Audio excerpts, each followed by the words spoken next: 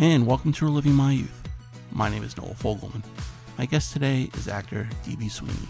Now, D.B., best known for his role as Doug Dorsey in The Cutting Edge, as well as Shoeless Joe Jackson in 8 Men Out. We talk about his preparation for both those movies. He's a big Ranger fan, unfortunately. I'm a big Islander fan. We talk about that. We talk about his place in the Islander-Ranger rivalry. But DB is out with a brand new series called Two Dumb Mix, in which he wrote, created, and starred alongside Sean Astin, who he worked with in the movie Memphis Belle. Talk about how that came about. And it debuts tonight at 7 o'clock Eastern on Facebook Live, as well as YouTube. Go to twodummmix.com to see it as well. Dumb, no B.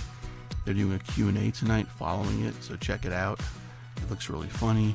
We talk about two of his underrated and underappreciated, I guess you can say, TV series that he starred in the 90s on Fox. Harsh Realm and Strange Luck both had untimely demises. He talks about why both those shows ended the way they did. DB, really nice guy. Very interesting career, very engaging, and I hope you enjoy my conversation with him.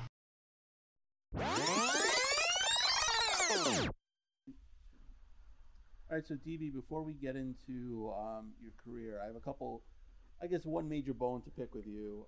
You're originally from Long Island, and you're a Ranger fan. So I'm a huge Islander fan. I host the Islanders podcast. I used to write for the team, and grew up in Long Island. You're a Ranger fan. You have the platform. Tell me how that happened. You know what? I don't really understand it, because when I was, right around 12 or 13, that's when that Islander dynasty, I guess I was a little older than that, but the Islander dynasty was right there. All my friends were Islander fans. I just liked the Rangers. I don't know what it was. I liked Rod Gilbert, and there were just some characters on the Rangers that that I liked. In hindsight, I mean, there's a lot to admire about those Islander teams. Obviously, Brian Trottier and Clark Gillies and Billy Smith and all the other characters that were there. I mean, Dennis Potvin, great players, but I just, you know how it is. Sometimes you can't choose your teams choose you. Yeah, no, I can totally agree, understand that. If I didn't have the Yankees, I wouldn't have any winners in my life. So it's and I'm originally from Queens, so I could totally relate how that happens. Yeah, I mean, almost everybody in my high school was an Islanders fan, but I just wasn't for me. Yeah, I mean, I guess, for your sake, unfortunately for mine, you guys won a few years later, '94, that memorable Stanley Cup run. Yeah, that changed everything. I got to be friends with Ron Greschner. Was one of my favorite players when I was, right, a kid. And as he was getting to the end of his career, I got to know him. And when I did The Cutting Edge, they paid me for 3 months to learn how to skate. And I was like, well, that makes me a professional hockey player. Right. So I actually called up Ronnie and told him, and I said, hey, why don't you be my hockey coach? And he said, yeah, I'll be your hockey coach. So we skated a few times. He showed me some stuff. We had some laughs. And I'd been skating for 6 weeks, and he put me on the Rangers old-timers team to play a game against the Islanders in Long Beach. Okay. And I've been skating literally for 6 weeks. So I get out on the ice. I don't even know how a hockey warm-up goes, because I used to go to the Ranger games. I'd get there on time. I never watched a warm-up. I never played. So I'm out here in the middle of this game, and there's still bad blood between the Rangers and Islanders, even though it's the old timers. Of course. and none of these guys, none of them told them that this actor is playing on the Rangers. Right. So I'm out here in the warm up, and I'm up by the glass trying to figure out what the next drill is, and I hear these two guys behind me who have a program, and they give me number 42. I got a cage on. I mean, I look like a disaster. But these guys, I can hear them through the glass, and one guy goes, "Who's 42?" And the other guy goes, "I don't know, but he must have had a lot of injuries." So Pierre LaRouche was on the team, and he said to me, "Hey, DB, just keep your stick on the ice and go to the net." And I thought, all right, I don't know how to play hockey. That sounds like good advice. So my second shift, I'm out there, and Pierre fires the puck in. It goes off my stick into the net. I'm like, I just scored a goal in a Rangers-Islanders game. This is unbelievable. Later in the game, I scored another goal. Same way, Pierre fired it and deflected it off my stick. And I couldn't believe I had 2 goals in this game. I get in the locker room after everybody's paying off Pierre because he had bet the whole team that he could score off my stick. That's amazing. And that's how good he was, and that's how good of guys they all were that they thought. But it was like a competitive game. It was like 5-3 or something. I had 2 goals. I went in the locker room like, this game's easy. I had no idea that it was the subject of a wager. Right. Yeah, and the stats sheet, it still says you scored 2 goals, so that's all that matters. Yeah. Yeah. Yeah. What, did you ever think about even recreationally playing hockey when you were younger? My dad was a school teacher in Long Island. Are you from Connecticut? I'm from Queens. I lived in Dix Hills for a couple of okay. years too. So yeah.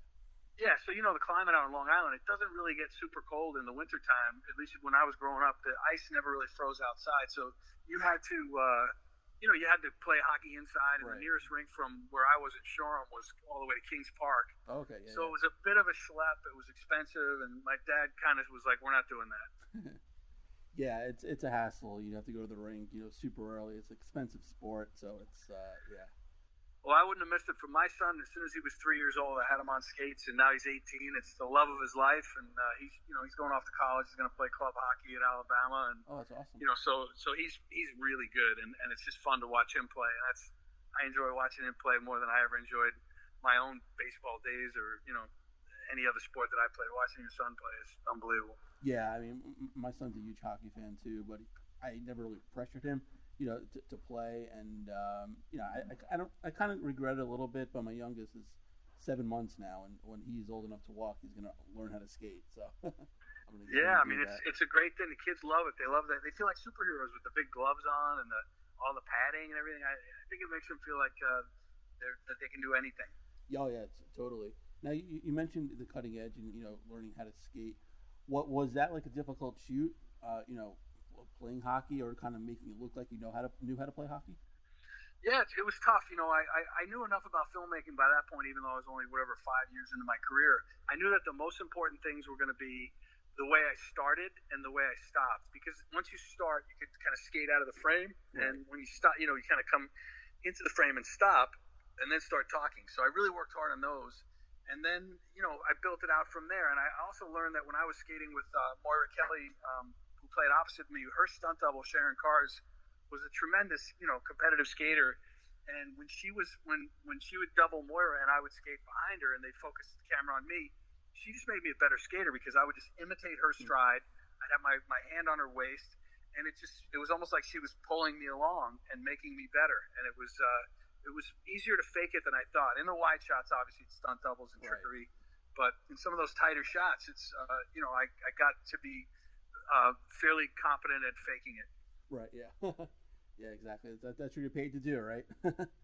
Yeah, and then, if you learn, if you see, like, in Westerns, like, you see the way guys or girls, it's tougher for girls because if they're wearing the period clothes or in a skirt, but you see a guy get it off and on a horse, and you really don't need to see him ride. You can tell what his comfort level is and what his athletic ability is around the horse just by watching the way he gets on.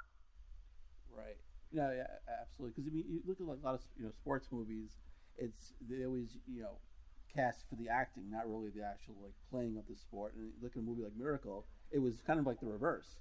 They did the hockey part, and then the acting kind of just came. That's why that movie is so authentic and probably one of the best sports movies ever made. I agree with you 100%. I think Slapshot is a more fun movie to watch, but exactly. The hockey's not anywhere near as good as it is in Miracle.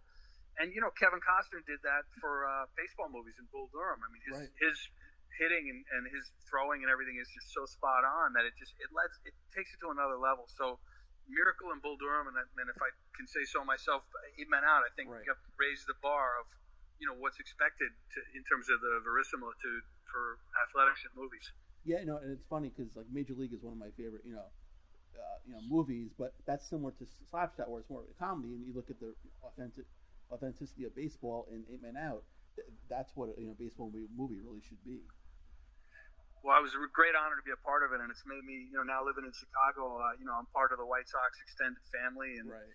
And it's just great. It's just great. I love being here in the Midwest for a lot of reasons, but the White Sox is a great storied franchise, and the Cubs obviously. So I think for baseball, New York and Chicago are the two places where all the history is. Yeah, and ironically, it was the 100th anniversary of the Black Sox handle last year, and I'm sure that's not really mentioned anywhere. Yeah, well, the interesting thing is that in the real history, this is the 100th anniversary because the White Sox were getting ready to throw the 2020 World Series when they finally got kicked out. Right, that's true. Yeah. How much of the actual history did you know before, getting the role?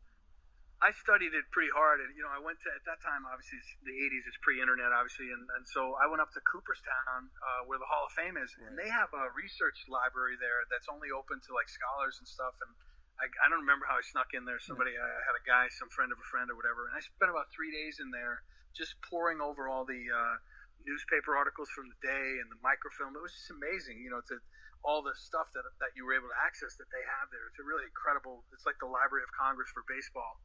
And I discovered a lot about it that, made me, sometimes your research gets in your way as an actor. So, like, first of all, I found out that Shoeless Joe Jackson was not as dumb as he's portrayed in the script and as he's traditionally portrayed. That's number one. And number two, that the gambling of the White Sox was not an isolated incident. Everybody in baseball was gambling, almost to the extent that if there was a 4-game series, say between the Tigers and the Red Sox, and the Tigers won the first 2 games, the Tigers players and the Red Sox players would agree that the Red Sox should win the next game, so that then the 4th game would be great for the gamblers because they don't know who's going to win. Right. Are the Tigers really going to try to win the series in 4 games, or are the Red Sox going to come back and square it? And it was just the way things were done. The fans knew it. They knew that the first 2 games of a series were usually on the level, and then you had to be careful. You want to make sure you're on the right side of the smart money. Yeah, and back then the series was best out of 9, not like best out of 7 like it is now. Yeah. I was just talking about regular. Oh, right, series. Yeah, true. Like a regular series, a weekend series. Right. A team would come in, they'd play 4 games because it's a train ride. They don't have any 2-game series in those games. So, but yeah, you're right. Because of the pent up demand after World War I, it's the only series that was best out of 9. Right, and and it's funny you mentioned Cooperstown, going into like the kind of the Hall of Records they have there. I used to work at ESPN, and we covered the induction ceremonies for a couple of years, and the day before we were allowed to go into the hall, just the crew after dark, and one of those rooms was the microfilm and all the research and all the the memorabilia. That was like unbelievable. That was like one of the perks I ever had in my job there. That was cool, right? Because you felt like nobody else can go in here. It wasn't like, I was in there with, I think the guy's name was Tom Heights, if I can remember correctly. And he was the librarian of the Hall of Fame. And it was like me and him. And, it's like trusting me with this, like the treasure trove, of, the Ark of the Covenant of baseball. It was great.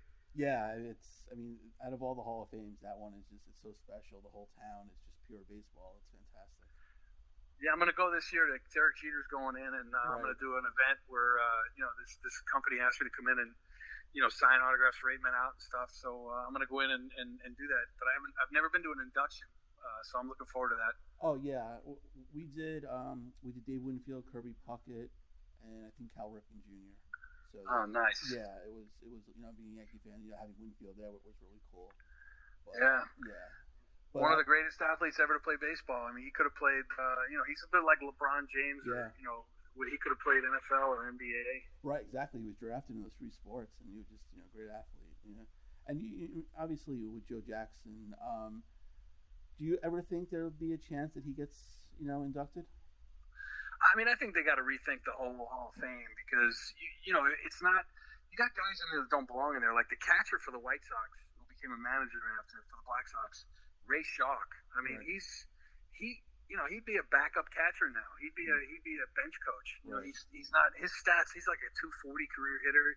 He was not any kind of an impressive defender. It's just that he was thanked for being the one guy on the Black Sox who didn't cheat in that World Series. And there's a few other people that are in there, not necessarily on the lack of baseball merits, but Ty Cobb was a controversial guy. I mean, Babe Ruth was no role model.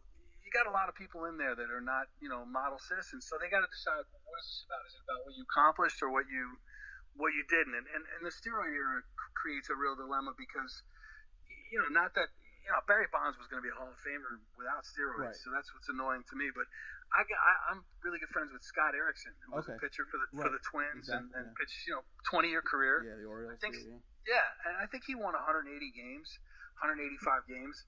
He was pitching in the prime of his career against all these guys that were cheating. So that's a guy who's a victim of this, where maybe he wins another 50 games and now he's a borderline Hall of Famer. There's the pitchers that were facing these hitters at that time were all victimized, and so their stats are deflated while the hitting stats are inflated. So it's a complicated thing with the steroids. So I'm not sure about that one. But as far as Joe Jackson, He was the best hitter of the period from 1910 to 1920, and some people think he was the best pure hitter of all time. He's considered maybe the best defensive left fielder of all time, which is a big statement when you're going against Barry Bonds. But in his era, so I don't know. I mean, it's the World Series cheating thing is a tough thing to overcome, but at the same time, he hit 375 in that World Series, didn't make any errors. There's a lot of gray area on this one. Right. No, I mean, I agree. I mean, I'm in the camp where I think they all should be in, like Bonds, Clemens, because they're like, bats, their gloves, all their equipment's already in there. Their numbers are in there. All that's missing is a plaque. So, and same thing with Pete Rose. All his stuff is already in there. The only thing missing is a plaque. So I don't really understand if you're gonna fully ban the guy, then don't even have any of their stuff in there. Yeah, I suggested years ago. People always ask me this every year when it comes around, and my idea was they should let them all in and just have a separate wing. Exactly. Call it the Rogues Gallery or the Dark Cloud or something. It would be the most popular part of the Hall of Fame. And so if you feel a need to like separate them out and say, look, these guys have an asterisk next to their name, which they did famously to Roger Maris for many years. Yeah. Just have the asterisk wing and put them all in there, and then fans can discuss it. And then I think it would be good to have some context where you show, okay, who are the victims of the steroid era, and you maybe talk about the Scott Ericksons of the world and the other players. And I'm not saying Scott was a Hall of Famer because that's a stretch, but he was a dominant pitcher for several years. Won a World Series. He had a no-hitter. Yeah. I mean, he's a guy that if his ERA is half a point lower and half a run lower and he wins 45, 50 more games, he's on the ballot. Yeah, absolutely. And I even look now with the whole Astro, sign scandal. A lot of pitchers who are like fringe pitchers, probably got cut and released because they were giving up home runs left and right to these hitters. And I feel bad for those guys because, you already know what pitch is coming. You really have no chance. Yeah, I'm a little conflicted on this whole thing. I mean, I think that the fact that they use all the electronics and the sophisticated signaling from the dugout and everything like that, I feel like there's a little bit of it should be on the opposing team, that they should have masked their signs a little better and they should have, adjusted, because people stealing signs has been part of baseball from the beginning. Yeah. And I think that one of the things that should have been done was, I just think that if you think they're stealing signs, just drill a guy, and then have have somebody charge the mound, and then during that fracas, you say, you guys are stealing our signs, and we're going to keep drilling you until you stop stealing them. It would have stopped. And I mean, I know that's old school baseball, but that's, to just take it lying down the way the Dodgers did, I just don't get it. It doesn't feel like it feels like, why would you allow this team to do that to you? Right, yeah, especially if in the moments. I mean, I look at Altuve hitting the home run against the Yankees heading into World Series. You see Aroldis Chapman's face. He knew right away because he's smiling, and everyone was criticizing, why is he smiling after giving up the biggest home run of his career? And sure enough, it comes out later that, they knew what pitch was coming. Yeah, and that whole the thing that irks me, I really like Altuve, but they were all tearing their jerseys off every time they hit a home run, and he's like, don't tear it off. Tear it off. It couldn't be because he's worried about his pot belly, because that guy's built like a fire hydrant. He's a brick shithouse, but so I think he might have had a buzzer under his arm. Yeah, and it's a shame because you look at him, and even before that, everyone's like, oh, this guy is, doesn't look like he's a baseball player, but he plays the right way. He's an MVP, and then all this comes out. It's a shame. It's just a big black eye for baseball. Yeah, I think they'll overcome it, but of course, yeah. They got to figure out something, with I don't know. I mean, you're not allowed to have a nail file on your glove. How did they miss this? Yeah, exactly. And that was like, the greatest parts of baseball, all the, doctoring the baseball. I remember there's a pitcher, Tim Leary, who pitched for the Mets and pitched for the Yankees, had sandpaper in his mouth. And it's just, all that stuff. It's I know it's part of the game, and obviously with technology, things are going to grow, but it's just, I don't know. It's all about runs, and I don't think they should throw the baseball out every time it touches the ground. Right. If the pitcher throws a slider in the dirt, he should get that ball back. If he can manipulate that bruise on the ball, good for him. Right. Yeah. I mean, it's true. It's all part of the gamesmanship of the game. Yeah. We see it the same way. Yeah. Right. But Joe Jackson hit lefty, and you were a baseball player growing up. You hit righty. How was that difficult for you to kind of adjust? It was really hard, and it was fun doing it, but it was really hard, and I had a lot of doubts. I spent 6 months working with hitting coaches, working off batting tees, just taking BP, and then the last 2 months, I actually traveled with the Kenosha Twins for 2 months, and every game I put on the uniform and I went out to batting practice lefty. And they wouldn't let me play in the games because they said, the Minnesota Twins controlled, the lineups, which I didn't realize. But all through the minor leagues, the managers really don't make decisions. They'll make decisions about taking pitchers in and out of games. But, the managers don't really decide who's playing. The team that they've drafted players and they want to see certain players develop, and that's what they want. So, but finally at the very end of it, I got one at bat, and I drew a walk. So I have no stats. Yeah. But I have a 1,000 on base percentage, but no batting average. Right. Exactly. Yeah. I guess you were lucky that Joe Jackson hit lefty but threw righty. I'm sure that would have been much more difficult. Yeah, there was a player, that Lefty Williams, the character in 8 Men Out, was played by James Reed. Right. And James is a right-hander, and he couldn't do it. I mean, he did his best in the movie, and they faked it a little bit, but, they had to design shots where either he just released the ball and it left the frame because he had no control over it. Right. I mean, I know you were a ball player, Charlie Sheen, but who else were some of the better ball players? Michael Rooker was a really good athlete. He played well, and Cusack's like a 16-inch softball player in Chicago. He's an athletic guy. He was okay, and then Don Harvey hadn't played much, but no, that was it. I mean, David Strathairn hadn't played at all, but he was tremendous at imitating the way pitchers threw, and I thought he did a great job. And Bill Irwin, the famous mime and clown, was our second baseman, Eddie Collins. He had never played any kind of a racket sport or ball sport, and he treated the whole thing like choreography. So it's kind of cool to watch his process of looking at baseball from the point of view of a dancer. Oh, okay. Yeah. Now, which is perfect for pivoting. It's a double play. Yeah, absolutely.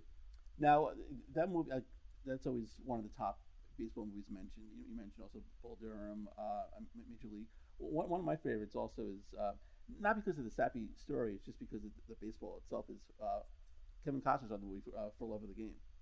Great movie. Yeah, that was a great movie. Yeah. Because I mean, just you watch it and it's just like you're kind of like all just immersed of him pitching a perfect game. And and the Rookie is really good. Have you seen The Rookie? Yeah, the Rookie's really good. Dennis Quaid did a good job in that one. And I mean Sandlot for kids is fun. But I mean, other than that, there's not too many other good baseball movies, I feel. Bang the Drum Slowly is terrible, and Pride of the Yankees is tough to sit through, really. I mean, I love Gary Cooper, but it's just the baseball's terrible, and it's so cheesy. Yeah, exactly. I mean, I like Bang the Drum Slowly just for the story, not for the baseball. Yeah. But it's Robert De Niro doesn't look anything like a baseball player, and that's amazing because in Raging Bull, he was complete. It's one of the greatest athletic performances by an actor, I think. And but Bang the Drum Slowly, he's not even in the right stadium. Yeah, no, it's true. It's like because I figure like boxing is probably one of the, I won't say easiest sports, but it's like I think it translates good into the movies. Yeah, and I think the reason why baseball movies is so bad is because it's a subtle sport. Right. So you end up having every play in baseball is either a home run or a strikeout. Yeah. And in boxing, you can have a little more subtlety because at the end of the day, somebody's going to get knocked down and win or lose. So the audience is not worried that they don't know what's going on. Right, yeah. Because, I mean, look at Major League and Wesley Snipes, who played Willie Mays Hayes, and he was supposed to be the fastest guy on the team, but anytime you see him run, it was always in slow motion because I heard he was, like, absolutely super slow. And it was wow, I didn't know that. That makes sense. I thought, and that makes a lot of sense. Yeah, and White Man Can't Jump, you see him, and it's kind of like, it's kind of slow motion a little bit. So it's also half court, so you don't have to do too much running around. But I was fascinated by that. Yeah, that's interesting. Yeah. Now, your newest project comes out tonight at 7 on Facebook Live.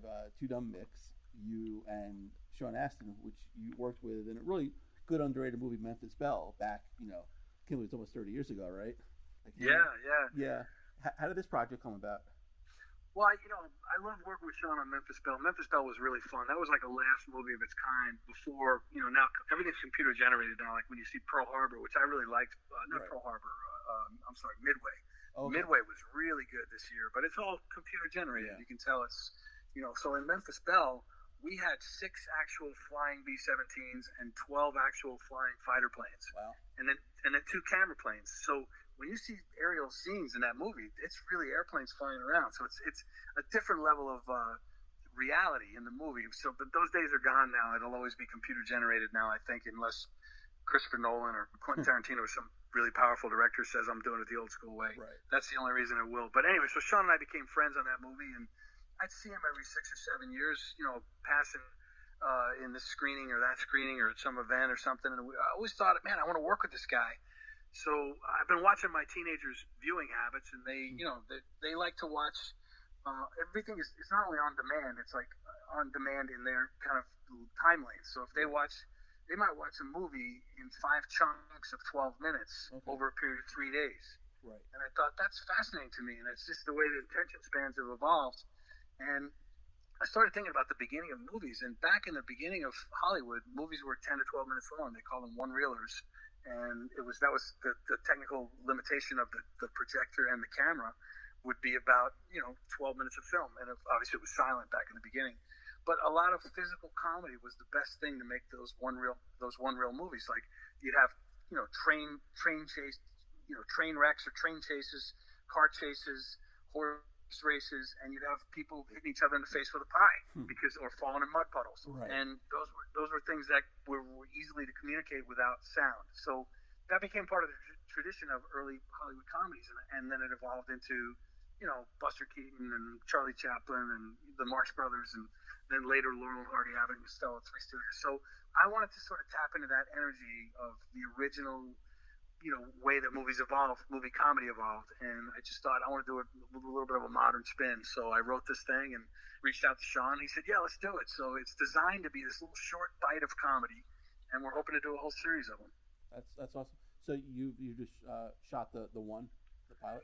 Yeah, we shot one, and we've had some offers to produce it, but not the offer that I want yet. Right. So we're hoping by going out like this, we get a ton of eyeballs, and then we have a stronger position to go back and make a deal to make the next group of episodes. So that's the idea with releasing this. And also, I just thought we were planning on releasing this in 2 months, and with this coronavirus quarantine, everybody needs a laugh, and this thing is, it's a little salty, but it's not like sexual content. Right. You can watch it with your mother or your 7-year-old kid, and everybody can have a laugh, and it's just meant to be like, the Coyote and the Roadrunner. It's not meant to be anything deeper than that, and just a fun, stupid show. Yeah, that's what you need. I mean, comedy's supposed to be fun and stupid, and it's a perfect time to have this released. Now everyone's basically home anyway. Yeah, so I'm hoping.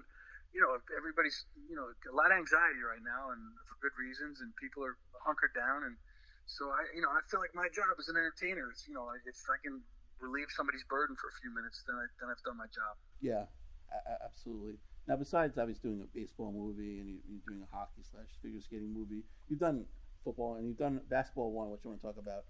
Heaven is a Playground, which I remember seeing, years ago, and featured you and Bo Kimball, who was, led the NCAA in scoring with Laurel Merriman. Unfortunately, the whole thing with Hank Gathers. Hakeem Olajuwon was in that movie. That was based on the book, and I remember you played the writer, right, of the book. Yeah. I became friends with him actually. It's a really great book called with the same name, Heaven is a Playground, written by Rick Tellender, who's a sports writer here in Chicago for the Sun-Times, and he's just a great guy. Like, he played football at Northwestern.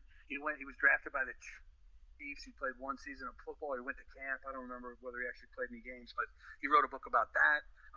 He's just a great writer. So before he figured out what he was going to do with his life after he was finished with the Chiefs for 1 year or whatever it was, he went to New York, and he wanted to play basketball. So he found a bunch of guys who were like, either missed by the draft or, the guys that were like, they just didn't catch a break. Right. And he put together sort of like the Island of Broken Toys basketball team. And they'd ride around and play people. They became like a low-rent Harlem Globetrotters. And so he wrote this memoir about that experience. And so the book is way better than the movie, is what I'm trying to say. The movie's okay. I'm proud of it. I'm proud of the fact that I actually dunk a basketball in the movie. So that was important to me, and that's real. Yeah. I mean, it was a sport court, so there's a little extra springiness there. But that's a real dunk, and so that's my own stupidity of sports. That was what I wanted on film. No, absolutely. It's not like you were standing on a table dunking, or something like that. That's good. Are there any like sports movies or sports that you haven't done that you want to do? Well, I love the horse racing world. My uncle actually, Warren Mertens, won the Triple Crown as a jockey in 1946. Oh, wow. So he was the only famous person that I knew growing up, and he became the track official at Saratoga Springs.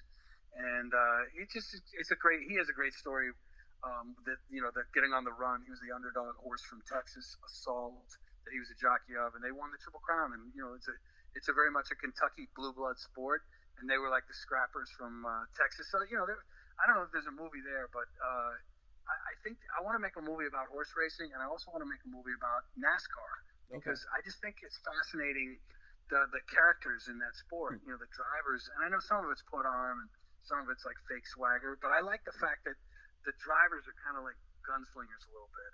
I like the vibe, so I'm trying to figure out a way to make a movie about that. Right. Like I'm not a big NASCAR fan, but I really love Days of Thunder, and you mentioned Michael Rooker before, who was in that. It was really really well done movie.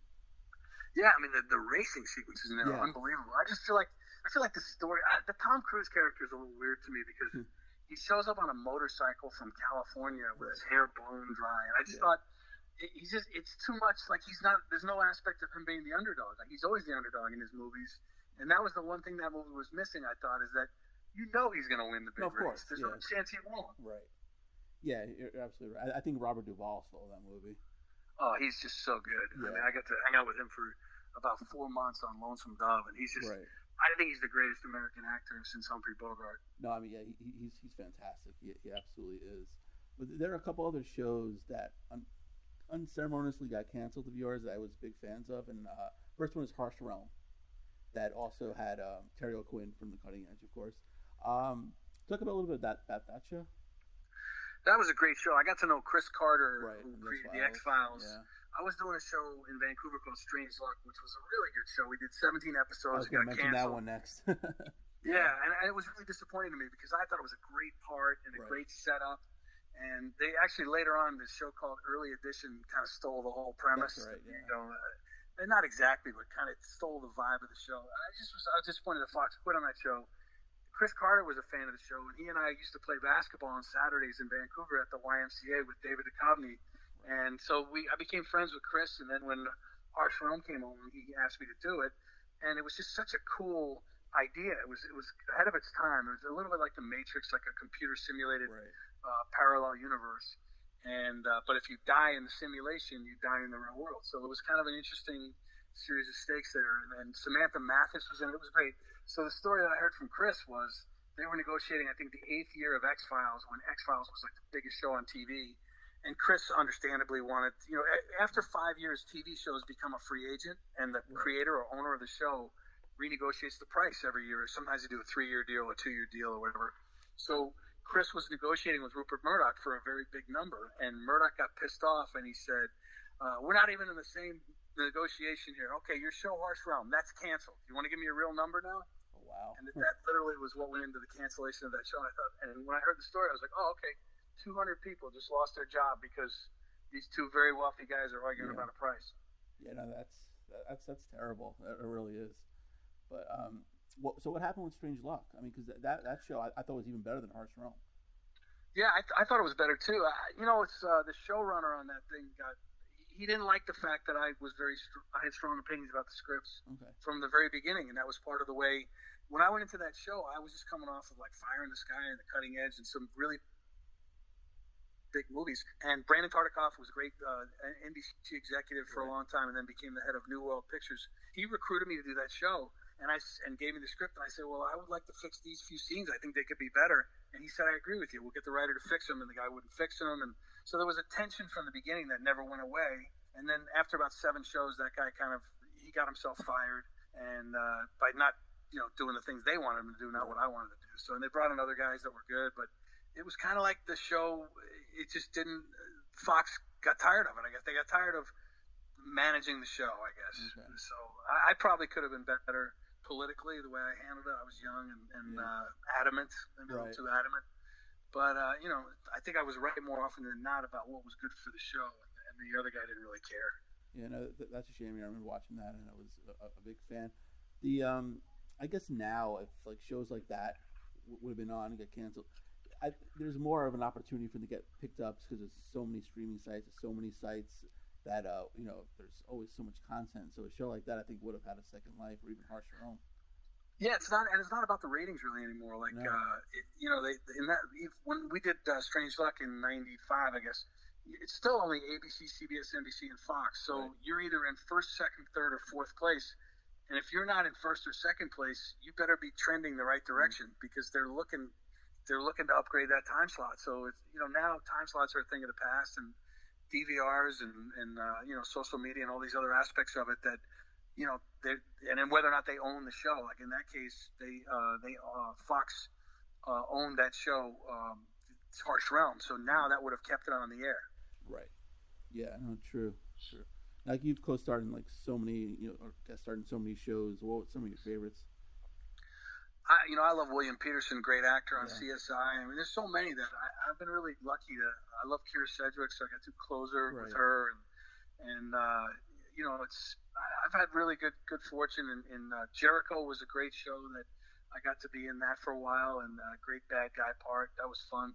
There was another show called House a few years ago, which I was hoping that it would go longer because I had a lot of bad guy roles, but that was fun to be in. And I just feel very blessed. I'm in my fourth decade as an actor, which if you told me that was going to happen, 35 years ago, I would have laughed at you. But I've tried to work hard, and I've tried to respect the audience. I just feel like I'd rather fight for this character or this scene today, on the set, because once we film it, it's forever, and somebody's going to be flicking through their channels and see it, and if it sucks forever.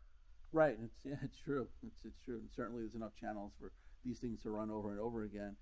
But one bad guy role that you nailed was your guest starring spot on 24. That was fun for me. Kiefer Sutherland is a hockey buddy of mine. Yeah. And I really wanted. 24 was my favorite show. I mean, I loved watching that show when it was on, and I thought he was so good in that part.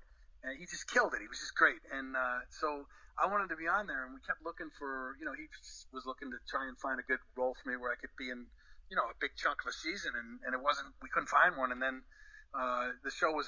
You never know when it's going to end, but we were getting towards the end, and so I said, well, let's just do something. And so we brought in, and I got to waterboard Katie Sackhoff, which was kind of fun. Awesome girl. We had this fake waterboarding rig set up, and she was like, this is not real. Let's just do it. And I was like, I love this girl.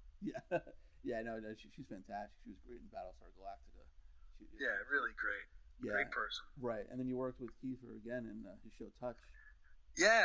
Kiefer brought me back for that one, and I like working with him. He's a pro, and he's like a work hard, play hard guy, and I can't do what he does like after hours and still come back. But he's a pro's pro. I mean, he's always got his lines down. He's always on time, and he does what he does on his time. That's his business. Yeah, no, absolutely. So, when did you know you wanted to become an actor? I guess I figured it out at New York University when I went there kind of as a lark, to forestall the future. Right. And I started doing plays with my friends because we couldn't get hired as the main stage productions at NYU. That was all the slick Shakespeare-y kind of actors were getting those parts. And us down and dirty actors couldn't get in there. So we started doing our own productions in this little abandoned space at NYU. And one of us did the lights. One of us would direct it, and the other guys would be in it, and we just sort of figured out how to do it. Right. And you besides like doing that, you also played baseball, right? I mean, you went to Australia to play baseball? Yeah, a little bit later in my career when I did 8 Men Out, I spent those 2 months with the Kenosha Twins, and then a few years after that, I was filming a movie in Portland, Oregon, and the AAA team for the Twins was the Portland Beavers. And so I did I went down to batting practice with the guys that I hung out with during the Kenosha Twins stint, and I just had a great batting practice, and the pitching coach for the Portland Beavers said, what are you doing when you finish this movie? And I said, I don't know, I'll probably do another movie. He said, how'd you like to come to Australia and play baseball? $75 a game and a plane ticket. I said, deal. Right. And so I went and played a season down there, and it was just a great experience. Yeah. What position were you playing? I played a little outfield. I played a little third base. Third base was kind of fun because and I played a little second. I was just wherever they needed somebody. So, but the funny thing about playing in Australia was they're a cricket country, so they don't really understand fair and foul territory. Okay. So when you play third base, like one time there was a really smoked ball foul, really foul by 12 feet. But I went over and chased it. I didn't have anything else to do. So I went over, I kind of extended, and I made it kind of a good grab. And everybody was like clapping and cheering. And I was like, oh, okay. And then I thought about it. I was like, oh, they don't realize that there was nothing at stake if I missed that. Right. So So then it became a gag where, like, I try to make diving plays on foul balls and then, like, make a show of it and flip the ball to the crowd. It became a kind of a bit with the team, like, see if I could whip them up and I'd try to find a pretty girl and throw the ball to her. It was, like barnstorming kind of stupidity.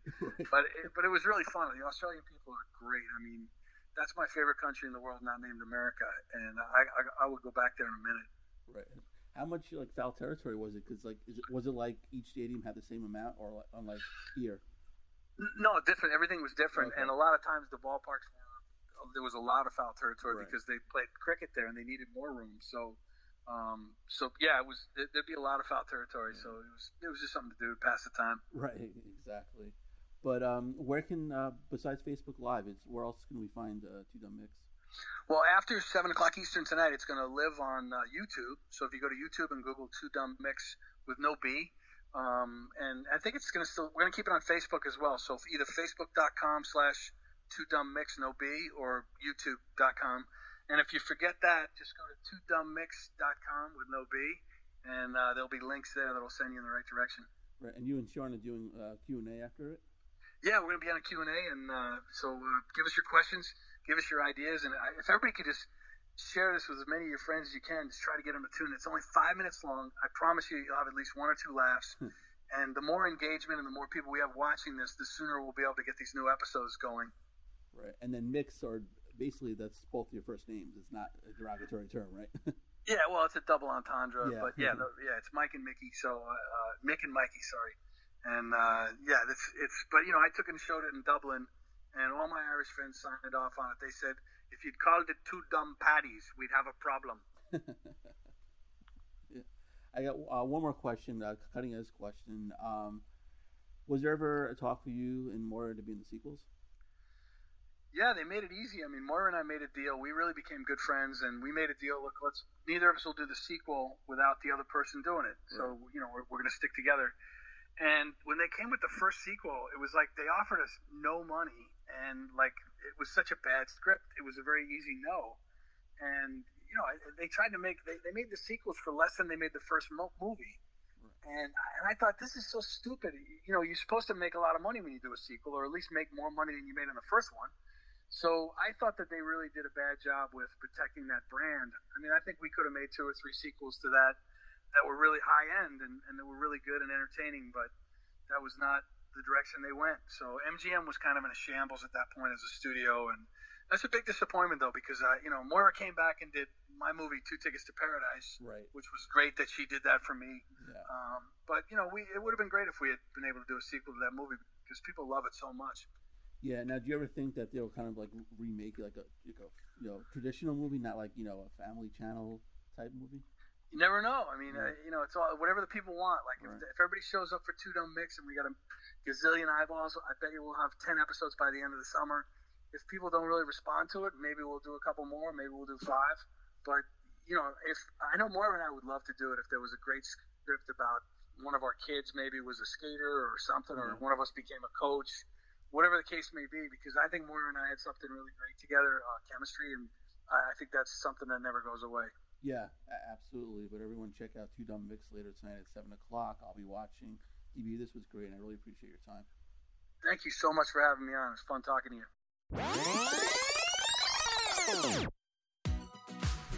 And a special thanks to DB for joining me today. Go check out Two Dumb Mix tonight, 7 p.m. Eastern on Facebook Live. They're doing the Q&A afterwards.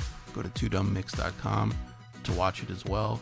Dumb, no B. If you want to follow him on Twitter, he's at RealDBSweeney. Check him out on Facebook. If you want to follow me on Twitter, I'm at TheFirstNoah19. Be sure to like the page Living My Youth on Facebook. Go to iTunes, check out all the past episodes we've had. While you're there, please rate and review the show. Don't have iTunes? Not a problem. Show's on SoundCloud. It's also on Podbean. Go to livingmyyouth.threadless.com for all your merchandise, t-shirts, hoodies, phone cases. They're all there. A new episode comes out every Wednesday, sometimes Thursday. Stay safe, everybody. We'll see you next week.